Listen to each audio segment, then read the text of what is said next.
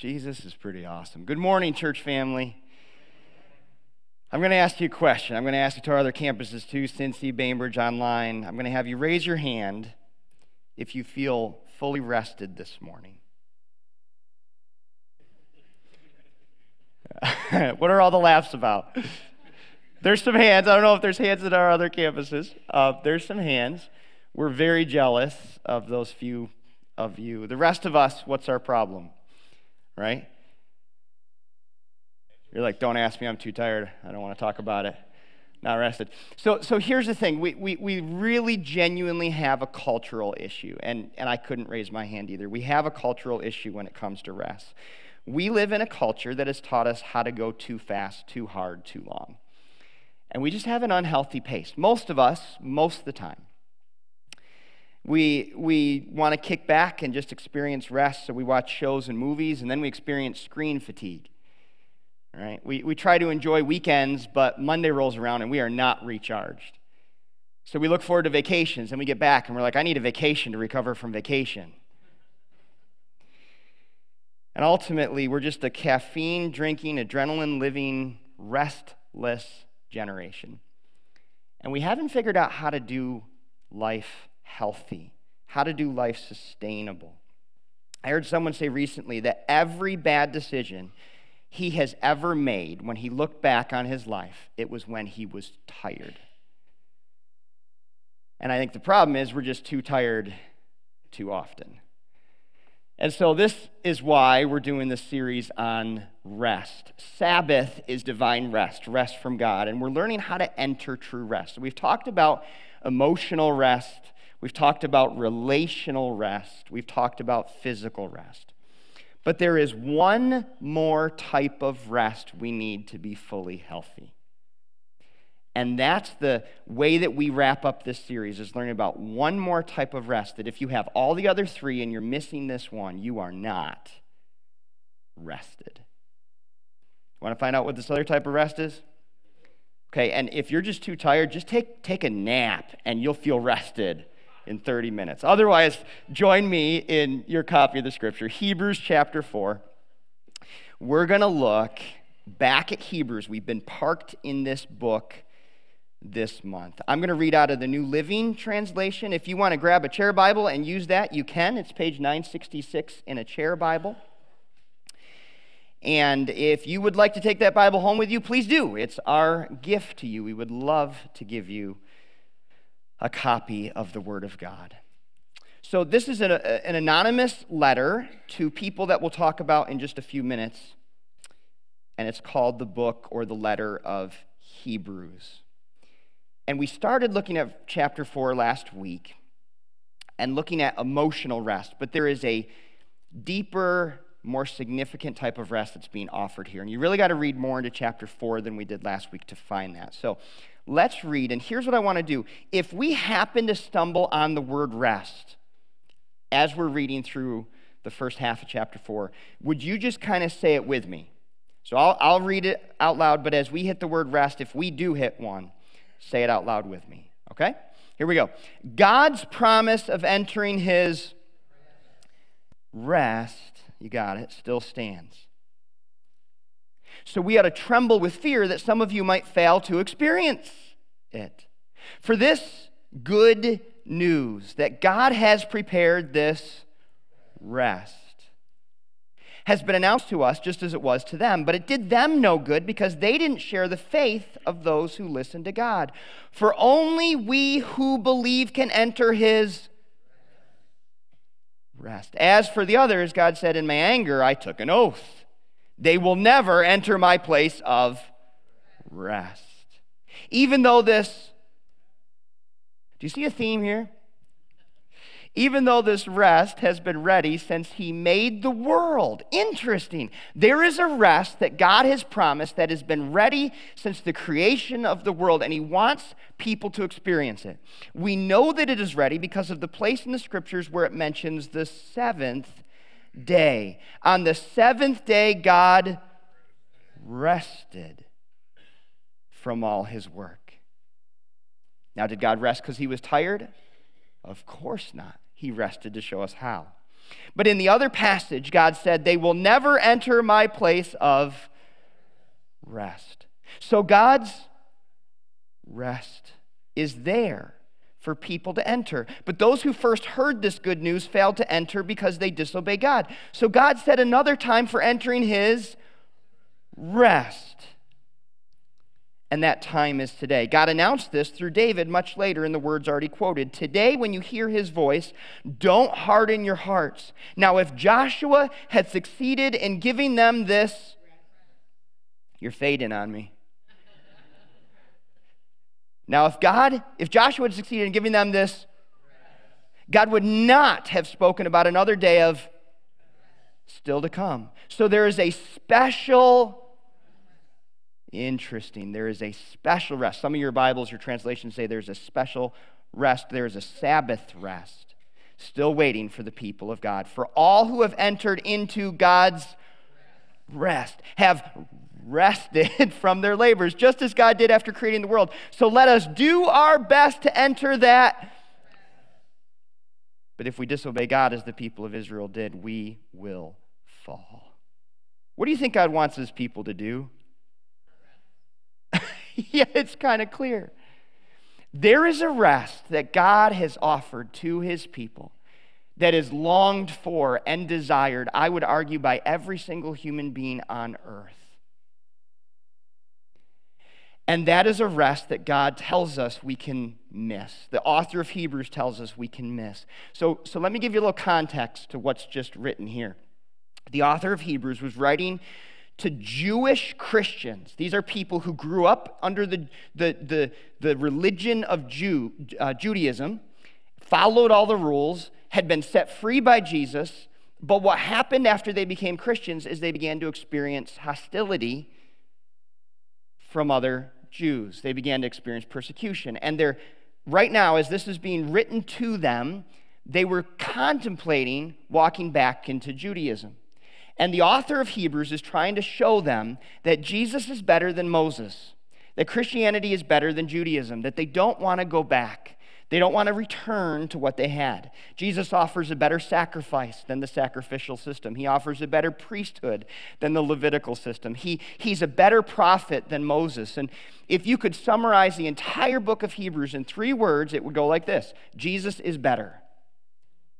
And that's what the author's trying to say. Jesus is better. Like whatever you're thinking of going back into, just remember, Jesus is better. You've tasted him.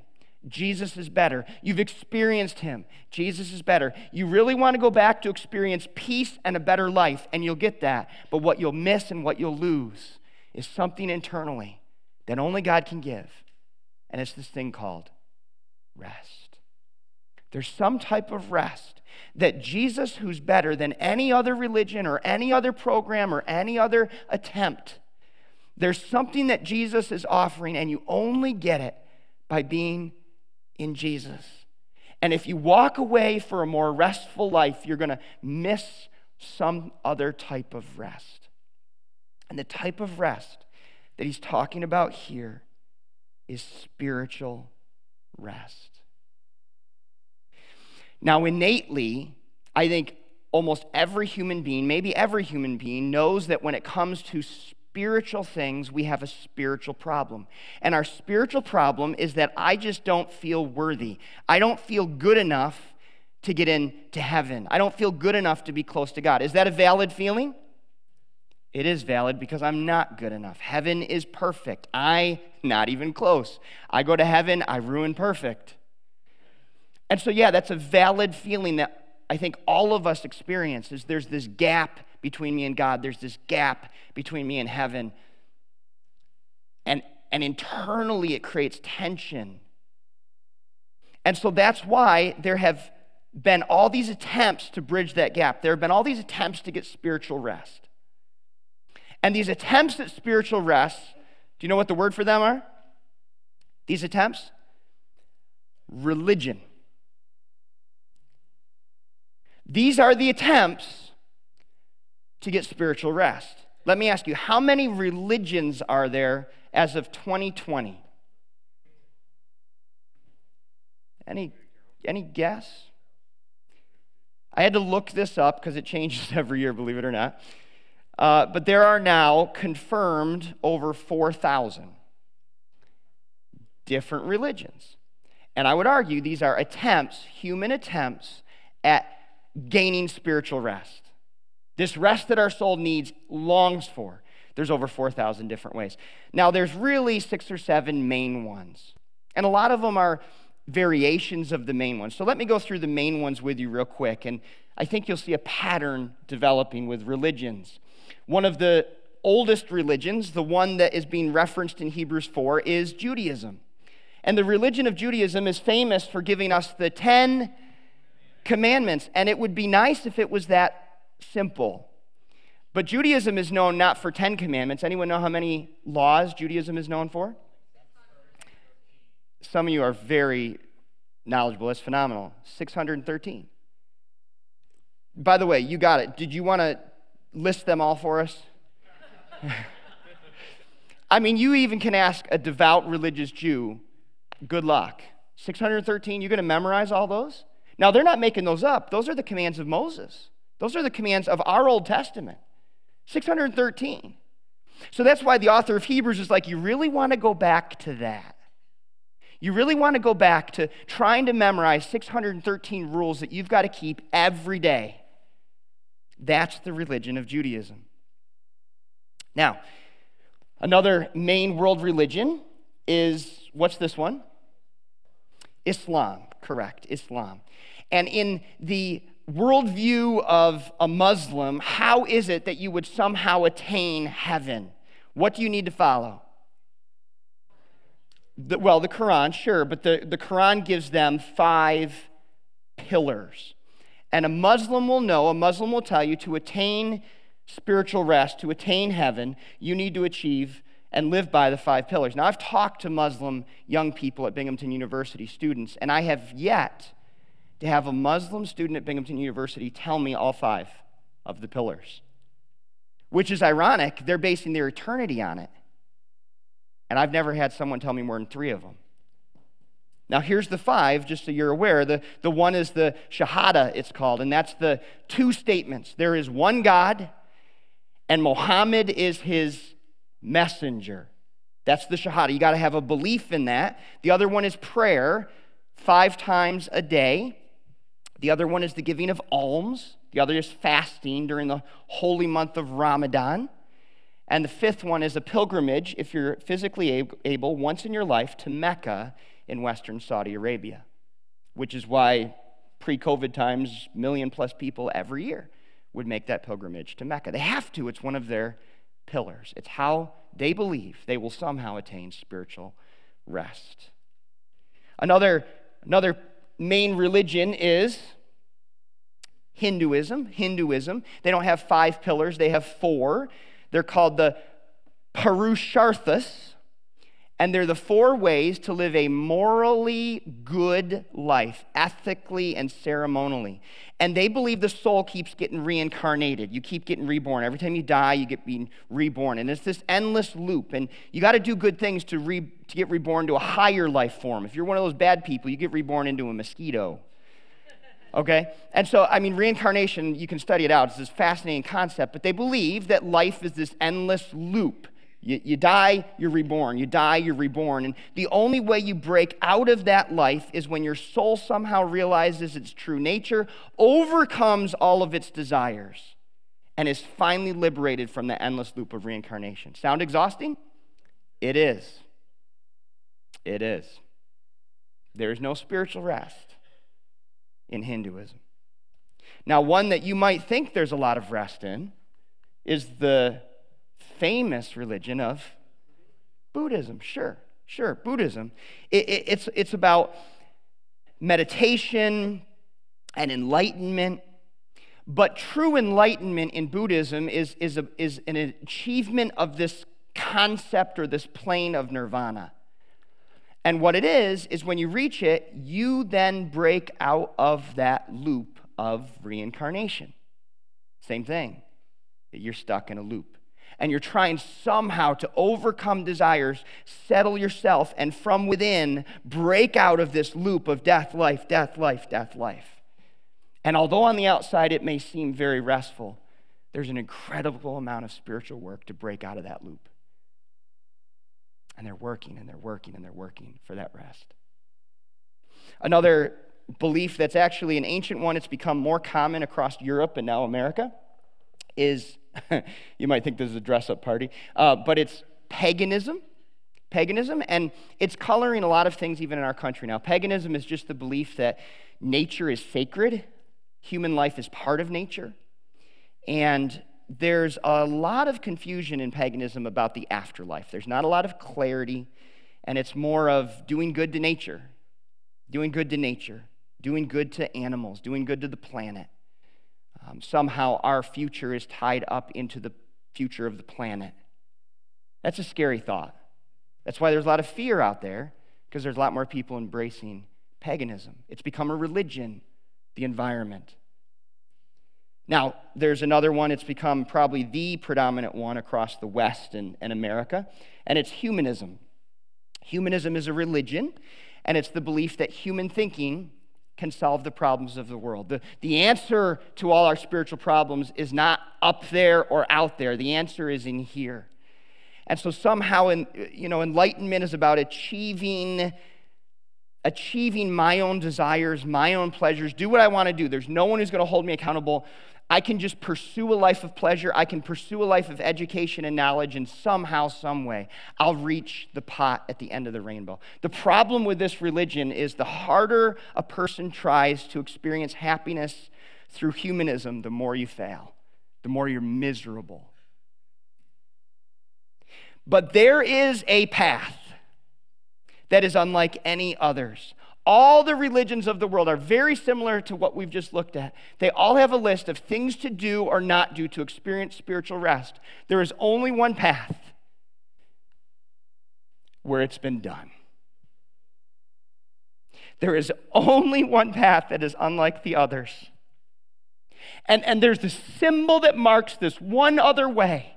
It's a symbol of the cross, and the symbol of the cross is not just an icon. It's a place of work.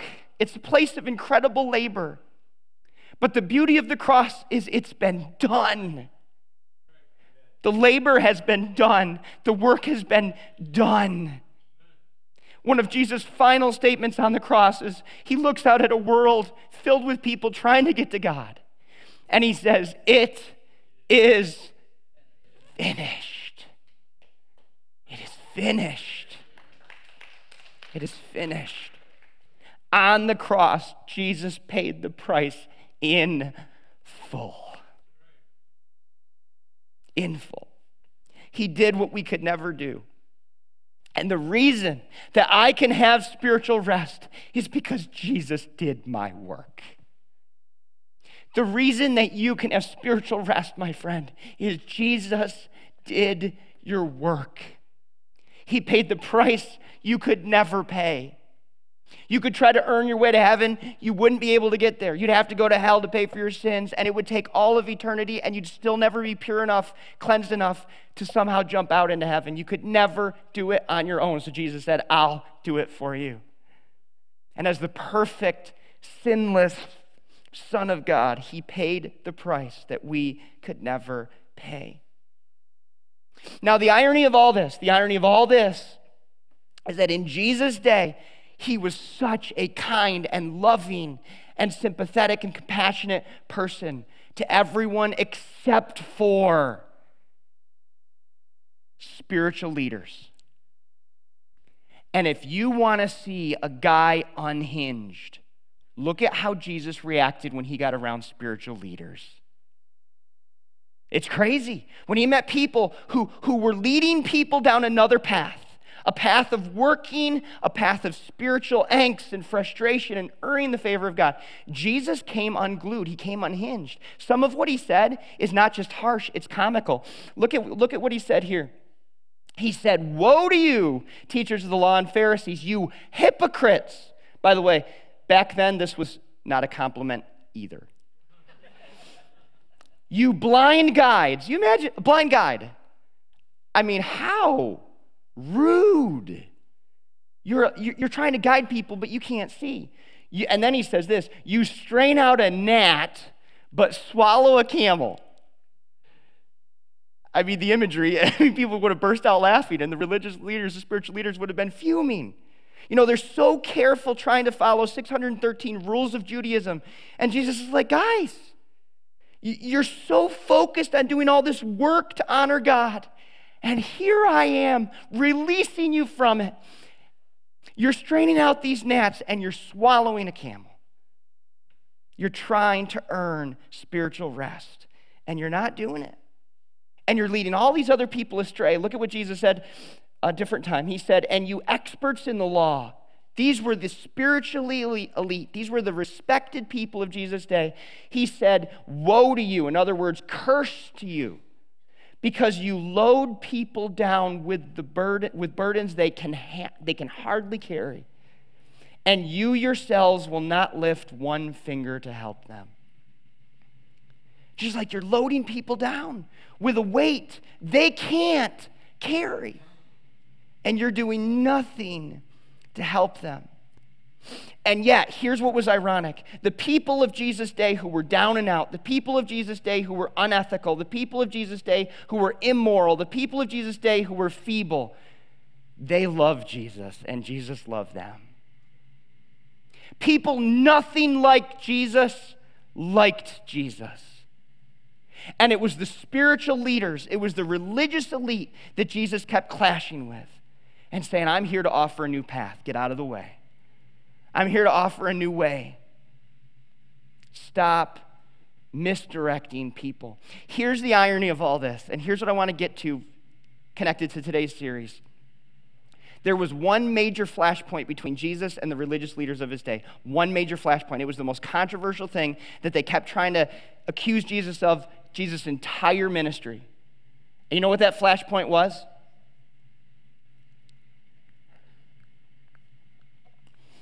It was Sabbath.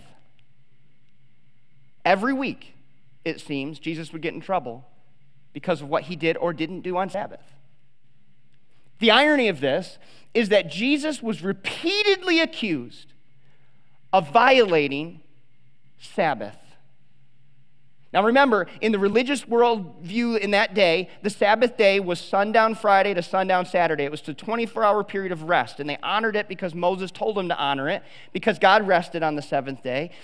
And they had all these rules about what you can and cannot do on the Sabbath day, and every Sabbath day, it seems Jesus violating another one of their rules. And the irony of it is this: they were humans accusing the creator of the Sabbath of breaking the Sabbath. I mean, how bizarre is that, right? The one who created them is literally there in flesh. He created them, he created the Sabbath, and they're pointing at him saying, you're violating the Sabbath. And he's like, you have no idea. You have no idea what you're accusing me of. And Jesus finally got to the heart of the matter one day, and he did a drop the mic statement. He said this: the Sabbath was made for man, not man for the Sabbath. Now, this is really deep.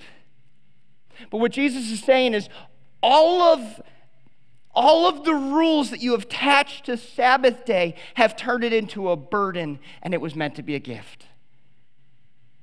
Religion was meant to be a path to God, and you have turned it into an obstacle. You are loading people down with restrictions and rules that they cannot keep.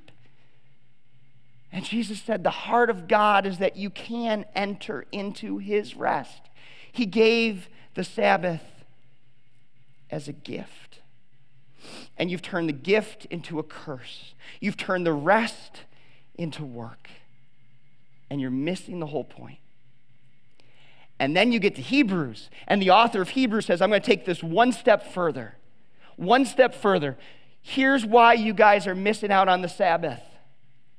It's because the Sabbath isn't a day. The Sabbath is a person, and his name is Jesus. And if you walk away from Jesus, you walk away from rest. If you walk away from Jesus and you follow another path you try to achieve somehow through your own living and your own doing, your own way to God, you walk away from the only one who can deposit rest directly into your soul. And Jesus spoke to a culture weighed down under the regulations of religion. And Jesus was very clear. Come to me. I am your Sabbath. Come to me, all of you who are weary and carry heavy burdens, and I will give you rest. How many conversations have you had lately about, man, are you just tired of this COVID thing yet? You just worn out by the politics yet? You just exhausted by the mess in our world, right? And so it's so easy to get weighed down by the mess around us. And Jesus is like, whoa, come to me. Stop looking to the weekends and the vacations and the evenings and the time off and start looking to me. I am your rest. Come to me, those of you who are weary and carry heavy burdens, and I will give you rest. My friend, if you want true rest, spiritual rest, rest of the soul, you'll never get it unless you go to Jesus Christ. But let me word that a different way. If you want it, go to Jesus Christ, and you'll experience it. Look at what Jesus also said. He said, take my yoke upon you because I'm gentle and humble at heart, and you will find rest, and he wants to clarify here, for your souls. He might not make your schedule better, but he'll do something inside of you that no one else can do and nothing else can give you. For my yoke is easy to bear, and the burden I give you is light. Jesus himself was saying, I will give you rest. In other words, what the author of Hebrews is getting to is Jesus was trying to tell us he is our Sabbath. Do me a favor just real quick. Turn to the person next to you and say, Jesus is your Sabbath. Just tell them that. All our campuses. That was really, really weak. Tell them like you mean it. Jesus is your Sabbath. Jesus is your Sabbath. Jesus is your rest. Jesus is your rest from religion, from striving, from good works, from trying to deal with the inadequacy of your soul, from trying to please God. Jesus is your rest from all of it. Only Jesus sets you free. Religion, my friend, says do. Jesus says done. Well, there you go. Jesus says, done. Jesus says, it is finished. Don't miss some of his last words. It is finished. Now listen. Here's the challenge this morning. The challenge is you and I get that a lot of people who aren't following Jesus don't get this rest. They don't get it, they don't experience it, and so we pray for them, we preach the good news to them of Jesus and want to show them the way, but I think the tension and the challenge is those of us who follow Jesus still don't walk in this rest very often, do we? It's almost like, that day we have where we have the eureka moment, we come to Jesus, and whatever it was like for you, we see the light, call it what you want, we receive Jesus, and a lot of people describe it as it's like a weight fell off. Curious, how many of you experienced that when you came to Jesus, like a weight fell off? Okay, a bunch of you did, interesting. And that's a common thing I hear too, like a weight fell off. Now listen, here's the challenge though, is we come to Jesus, the weight falls off, the guilt of our sin and all that, and then we stand up and we're like, okay, time to get to work. And then I'm going to work the rest of my life. And the challenge is, here's what we're missing. The way that we're saved is the way we should live. Let me word it a different way. When I'm saved, I'm not doing anything. I'm giving up. I'm surrendering. I'm supposed to live that way. in this attitude of I give up, I surrender, I'm only going to live through you because I can do nothing on my own. Listen, my salvation was not my work. It was Jesus' work. He did it for me, 100% of the work. I did nothing. I can't brag that I'm saved because I didn't do a thing. And the same should be true of my life and my walk with God. I bring nothing. It's all Jesus through me. In fact, Scripture says, he who started the work in you will be faithful to complete it. The work of faith that started in your heart on the day of your salvation was Jesus' work, and it's still Jesus' work today. He will do the work. Scripture says, for by grace are you saved through faith, and that not of yourselves, it is a gift of God, not by works, so that no one could boast. You say, well, what is it that's not of yourself? Grace, saved, or faith? Which is not of yourself? And the answer is yes. The grace God gave you is not of yourself. The salvation he gave you is not of yourself. The faith he gave you is not of yourself. It's all a gift because he did the work. And he continues to do the work. And I think this message of Sabbath and Jesus being our Sabbath is a message that should ring in my heart just as much as in the heart of an unbeliever. Because I came to Jesus for spiritual rest one day in my past, but then I got up and I got to work and I got too busy. And I feel the pressure and the weight of things that Jesus took. And I shouldn't be still carrying. I want you to think in the Scriptures, there is a story of a man who was one of the most religious, faithful men of integrity, who was zealous for his pursuit of God and zealous to do anything that would allow the reputation of God to be clean and pure and famous. And this is a guy named Saul. And Saul spent his life doing things that made him highly respected in the religious circles. But one day, on the road to do more work for God, guess what happened? Jesus showed up, blinded him.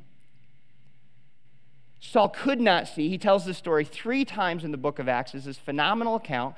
Paul cannot see. He is blinded, and Jesus sets him straight. And here's what Jesus says to Saul, who never even saw him. It was just this bright light. He said, Saul, Saul, why do you persecute me? It is hard for you to kick against the goads. Now, I know that's a weird way to say it. You're like, what is that? Okay, kicking against the goads is a term instantly Saul would have understood in his culture, because back in his culture, there were beasts of burden that did the work in the fields. Beasts of burden, oxen. And the people that would drive the oxen, these beasts of burden, the way you would drive an oxen is not by saying, hey, come here, Charlie. Come here, boy. You wouldn't call an oxen. How would you drive oxen? You would use a goad. This is a goad. And they'd follow along, and they'd use this goad if they'd go out of line, and they'd use it. It's fairly painful looking. This is not something you'd use to spank your kids. This was for oxen. And what would happen is when the oxen were stubborn, when the oxen didn't want to go where the master was telling them to go, he would goad them. You've heard the phrase, stop goading someone. You goad them, right? You hit them and you try to get them in line. And the oxen that were stubborn would kick the goad. Well, that wasn't a good idea. You don't want to kick against one of these because you're going to get more of it.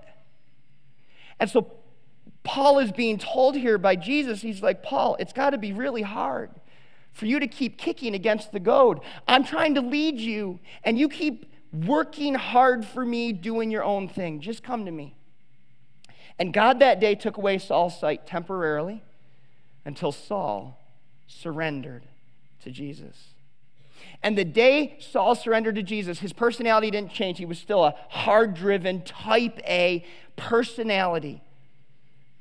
But the day he surrendered to Jesus, you know what he found? He found rest for his soul. Now, did it make his life easier? his life probably got harder. But he had something that he was always searching for. Finally, he had rest for his soul. And for Saul, that changed everything because he found peace with God through Jesus Christ. Sabbath has nothing to do with how busy your life is. It has nothing to do with how difficult your home is, how challenging your work is, how dysfunctional your family is, how broken or good your marriage is. It has nothing to do with that. Sabbath of the soul is about something Jesus deposits directly through all that into your soul. And when you have it, you know it. It's like a weight is off. And you respond differently to life when it hits because you're living in Jesus. And when you live in Jesus, you live in rest. I want to tell you about a guy who probably is one of the best examples I've ever heard of this kind of rest. Probably this guy understood Sabbath rest in a way I might never. His name was Horatio. He lived in Chicago in the 1800s. He was a wealthy businessman. He had a comfortable life. He had a wife and 4 daughters. And in the late 1800s, disaster struck his city. The Chicago fire, the Great Chicago Fire, broke out, killed many people, destroyed many properties, including many of Horatio's properties. And it was just a devastating time for his city. 2 years later, he heard that his friend, D.L. Moody, famous preacher, was going to be preaching in England. And he just realized, I need to get my family away for a family holiday, a family vacation.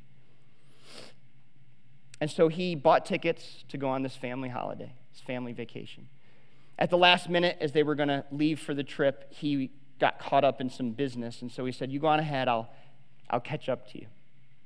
So his wife and 4 daughters board the ship and sail for England. On the way, another tragedy. November 21st, 1873, their ship collided with another ship, and it sank within minutes. His wife, Anna, was found unconscious, floating on some wood, and she was rescued. His 4 daughters, 12-year-old Anna, 7-year-old Margaret, 4-year-old Elizabeth, and 18-month-old Tanetta drowned that day. His wife made it. She landed in Wales and cabled her husband this following telegram: saved alone, what shall I do? He immediately left Chicago to go bring his wife home. And as he was crossing the Atlantic, the ship's captain came to Horatio at his cabin, called him to his cabin and said, I want to let you know this is the spot where your wife's ship went down. And there at the watery grave of his 4 young girls,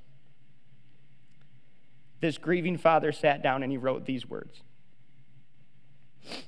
when peace like a river attends my way, when sorrows like sea billows roll, whatever my lot, you have taught me to say, it is well. It is well with my soul. Though Satan should buffet, though trials should come, let this blessed assurance control that Christ has regarded my helpless estate and has shed his own blood for my soul. My sin, oh, the bliss of this glorious thought, my sin, not in part but the whole, is nailed to the cross, and I bear it no more. Praise the Lord, O my soul. And Lord, haste the day when my faith shall be sight, the clouds be rolled back as a scroll, the trump shall resound, and the Lord shall descend. Even so, it is well with my soul. Can you say that today? If a man passing over the watery graves of his 4 young daughters can somehow say it as well with my soul. Maybe I can learn to say that too. Would you bow with me this morning?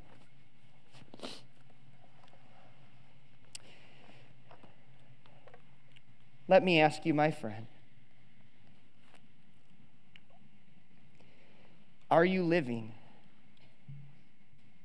in spiritual rest? Have you experienced the rest that Jesus can offer? He is holding himself out to you. He has said, you don't have to work anymore. I have done it all. Religion says, do.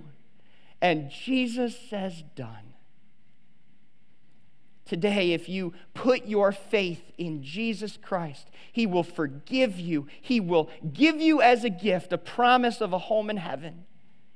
And he will give you rest for your soul. If you are a follower of Jesus today, let me encourage you to sing a new song, to sing a song about it being well with your soul. To not just look back to your salvation as the day where you surrendered, but to live every day in that same surrender. Realizing that Jesus has done all the work. You can never gain more favor with God. You can never make him love you more. You can never gain a higher plane in heaven. He loves you as much today as he will ever love you. He accepts you as much as he will ever accept you. He did all the work to let you be at peace with God. Are you living in spiritual Sabbath? My friends, I believe that if we live that way, Jesus will allow us to say through the storms of life, it is well with my soul. Father, thank you. We pray this in Jesus' name. Amen.